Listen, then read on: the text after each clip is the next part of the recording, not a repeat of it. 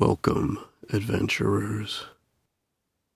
A stranger has come to Rhiannoc's childhood home, but was not invited in, and no one saw them enter. Joel Rigetti's Speaking Stone Studio presents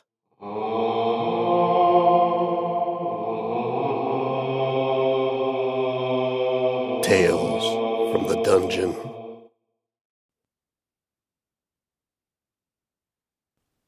Rhiannoc.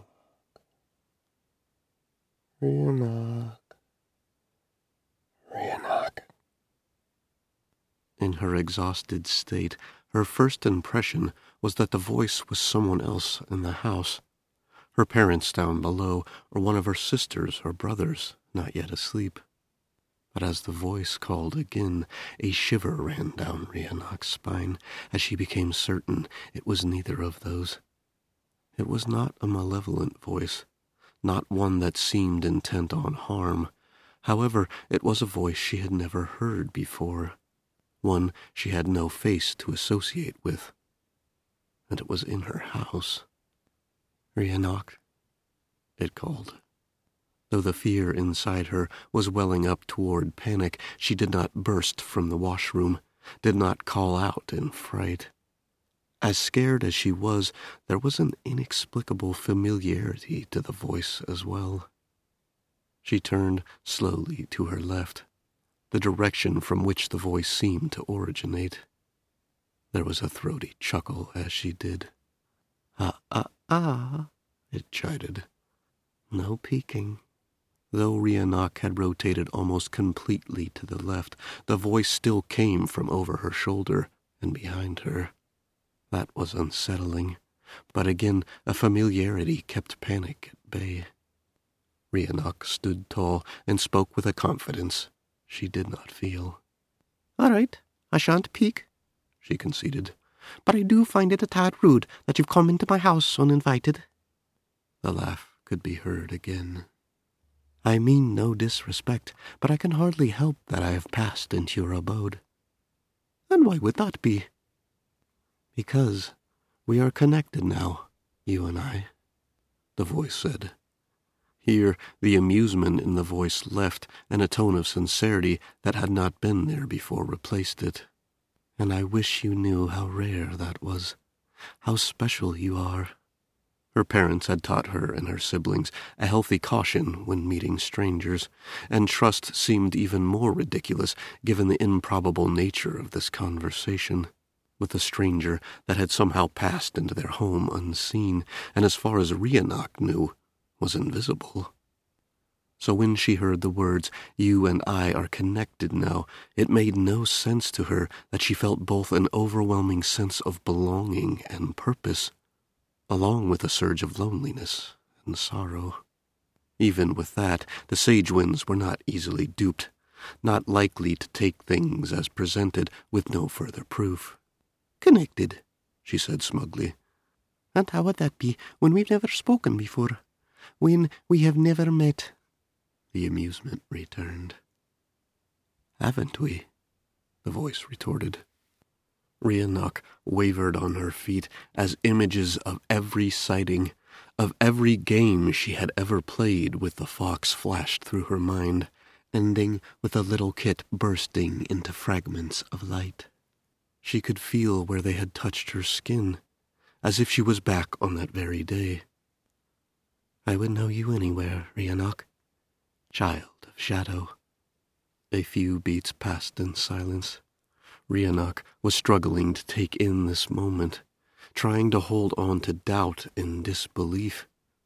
But she had never felt something so deeply. As much as she wanted them not to, the words rang like truth in her very soul.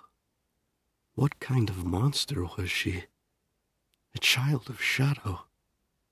Please do not fear, child. Shadow is not inherently evil. There is a vast difference between darkness of spirit and the absence of light. In fact, a shadow knows much, sees many possibilities beyond what is apparent to the naked eye. The shadow can be as much a boon to the forces of good as it is a tool utilized by those who would do harm. The words did not soothe her, but she felt the same thread of truth in them. "Why have you chosen now to talk to me?" Rhiannoch thought of the fox as she spoke. "Why, after all this time?" The voice came again, switching to a position over her right shoulder. "It can take some time for the mind to be ready for such things, ready for our bond to grow. Our meeting in the forest, the blessing of the kit. You are ready now." She did not speak out loud, but the question was strong in her thoughts. Ready for what? In her mind, the voice smiled. "To begin learning my ways, learning the powers that you will control." It paused a few beats before continuing. "It will be some time still, but the world will need you, Rhiannoch, need you to be more than a farmer for a time." Rhiannoch's face flushed red with frustration. "I don't want to be more than a farmer." The voice became sympathetic. "I understand. I would help you if I could." Rhiannoch could hear the truth in the statement. "But even though I can see the threads that make up all things, even though I can change their position in the tapestry from time to time, it is beyond even my power to change the purpose of a thread." The feeling of loneliness returned. "It will not always be so, child. Your thread will inevitably meet others like yours, though I cannot say when." The sympathy persisted. "As strange as this all seems, as heavy as your heart may feel in this moment, there are joys ahead, my child. Many new and exciting things to be had. But this has been a lot, and we have spoken enough for now. You need your rest." Rhiannoch felt as if a fox's tail had brushed the side of her cheek. "Sleep, child. Know that I will always watch over you if it is within my power. Happiest of birthdays. We will talk again soon." "Wait!" Rhiannoch cried out, louder than she intended. "Might I know your name?" The smile came again in her mind, and in a fading whisper, the reply, "Cinder." As Rhiannoch tiptoed into the bedroom she shared with her siblings, instead of heading straight to her bed, she paused a moment. Soft snores and heavy breaths indicated that sleep had come quickly to the other occupants of the room. She padded softly to the window and faced south over the farmyard, drawing the curtain aside. Arjun had not risen yet, so only the light of the stars and the dim red of cerise illuminated the scenery below. Everything was in its place, appeared as it should, with one exception. A visitor that sat in the wide-open yard below the window, making no attempt to hide. To the contrary, it seemed the creature was waiting specifically for her. The red fox sat, head tilted up, to peer back at Rhiannoch, where she stood at the window.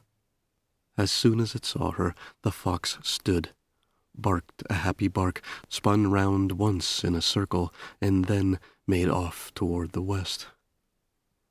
Rhiannoch stood a moment longer, and then tears ran silently down her cheeks. "Rhi," came a groggy voice from the bed next to her. "Rhi, what are you doing?" "Shush, Dav. Was just checking to make sure the window was closed all the way," she explained. "I thought I felt a draft." There were a few beats of silence, but the sound of her brother's breath did not relax back into sleep. "Who are you talking to in the washroom, Rhi?" Good thing it was mostly dark in the room, or Dav may have seen her cheeks flush red with embarrassment. "I weren't talking to no one, you cotton head. I was humming myself a little tune while I washed." Another pause. "They didn't sound like singing." "Go to bed, Dav," Rhiannoch snapped. She turned and made her way toward her own bed, climbing in without hesitation, pulling the blankets up and over her head. A barely audible whisper, muffled from the layer of blankets in between, came from across the room. "Happy birthday, Ree." It was hard to explain the feeling she had after that day. The voice, which had said it was Cinder, did talk to her from time to time, and oddly, that was a comfort. Sometimes the voice was there, but spoke in whispers too quiet to make out. Rhiannoch began to feel that during those times the voice was not talking to her, but to others, and at times she found herself straining to hear, curious what her strange companion might be trying to tell them. This behavior garnered her some strange looks from time to time, as a sibling or parent would catch her sitting still, head cocked, eyes squinted. The first few times it happened, they had asked her if she was okay, or what it was she was listening for. But as these incidents continued, the concerned looks began. Rhiannoch tried to stop for a time, but the whispers were so distracting she could not help herself. Growing up on the farm, Rhiannoch had never heard the name Cinder before, but something about it felt familiar. She felt like she had heard people use the name from time to time when she lived in Cumbershaw with her aunt. She tried her best to remember the context, but the best she came up with was a feeling that the name was used in connection with acts of mischief or with luck, both good and bad. She tried to ask her older brother Brend about it in as casual a manner as possible, though he had been uninterested, saying he was pretty sure it was one of them human gods.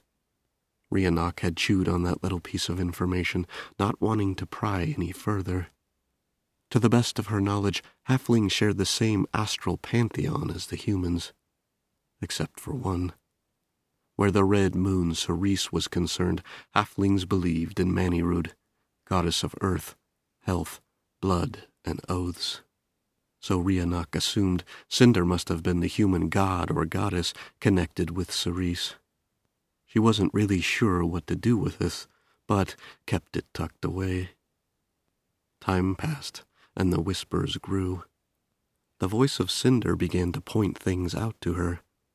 The nature of things, of how Rhiannoch might interact with the powers around her. Shadows became completely enthralling. No longer just an absence of light or a cool place to escape the heat, they became filled with possibilities. They seemed more vibrant, alive almost. There was an energy within those spaces, energy waiting to be used. And Cinder showed her how. Fire at first, fire being an enthralling combination of light and dancing shadow. Cinder taught her how to manipulate fire, how to cause the flames to flicker, brighten, dim, or even change color. In the cold winter months, Rhiannoch would sit ever by the hearth, focusing on it. Her sister, Gamaris, screamed once.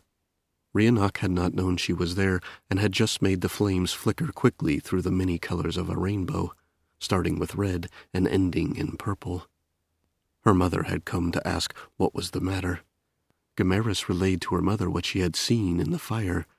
Rhiannoch's mother looked to her with a raised eyebrow. After a moment, Rhiannoch shrugged and said she hadn't seen anything. She felt bad, but what was she to do? Admit it was her? Gamaris had glared at her with a frown and then stomped off in a huff. She learned to make light of her own, so that there might be shadows whenever she wished. The more she thought, the more she talked with Cinder, Rhiannoch began to see ever-expanding potential and possibilities. As the months rolled on, her powers grew. Unfortunately, her work on the farm suffered. So eager was she to get away to some corner, to talk with Cinder and see what else she might accomplish, that she often left chores poorly done, or forgot them altogether. At first, there were talks, Did she feel all right? Was there anything Rhiannoch wanted to share with her parents? But when she said she felt fine, and no, there was nothing in particular she wished to discuss, the patient conversations often turned into scoldings. They needed her help, needed to be able to rely on her. She was torn. She loved her family, loved the farm, but the draw to learn, to grow her powers, was a stronger force still, and it made day-to-day living very uncomfortable. Her siblings would often stop talking when she came in the room. Rhiannoch frequently turned to see her parents, brothers, or sisters' expressions turn just a little too slowly from confusion or concern to a wary smile. She took to asking Cinder if she might reveal herself, to speak to her parents and explain what was happening. But Cinder said she could not, that her voice was only heard by a special few. Rhiannoch asked if she should tell her parents. Cinder had said the choice was hers, but that it was sometimes hard for others to understand. The more distracted she became, the more she found herself in trouble for her half-hearted participation in running the ranch, the more Rhiannoch went back and forth on whether or not to say what she was experiencing. At last, on a night after she had missed a hole in the pasture fence on her inspection walk, a hole her father had seen after retracing her steps, she decided she was going to tell her parents. At dinner, which had started in an uncomfortable silence, Rhiannoch thought she would ease her way into the conversation by asking her father if he knew who Cinder was, and could he tell her some more about the god. She wasn't sure what she had expected, but she had certainly not expected her mother to drop her fork in shock, a pallor coming over her face as if a ghost had just given her a kiss.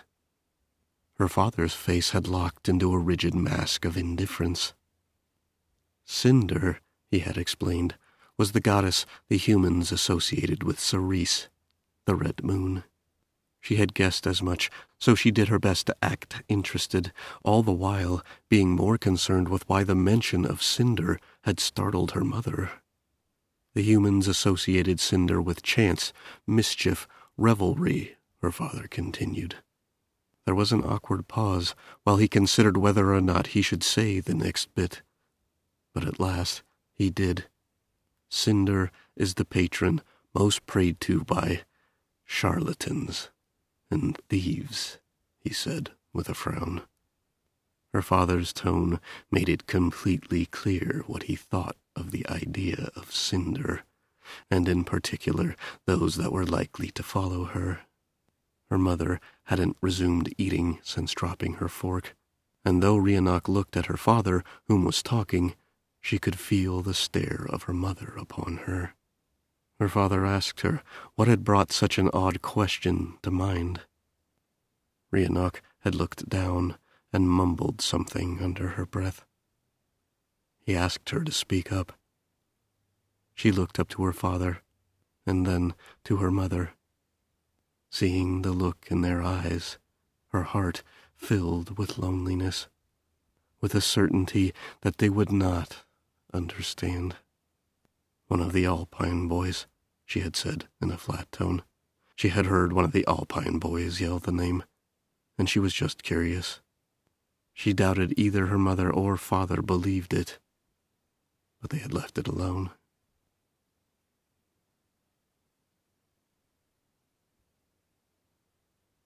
Are the whispers of a god the beginning of a new journey, or the first signs of madness?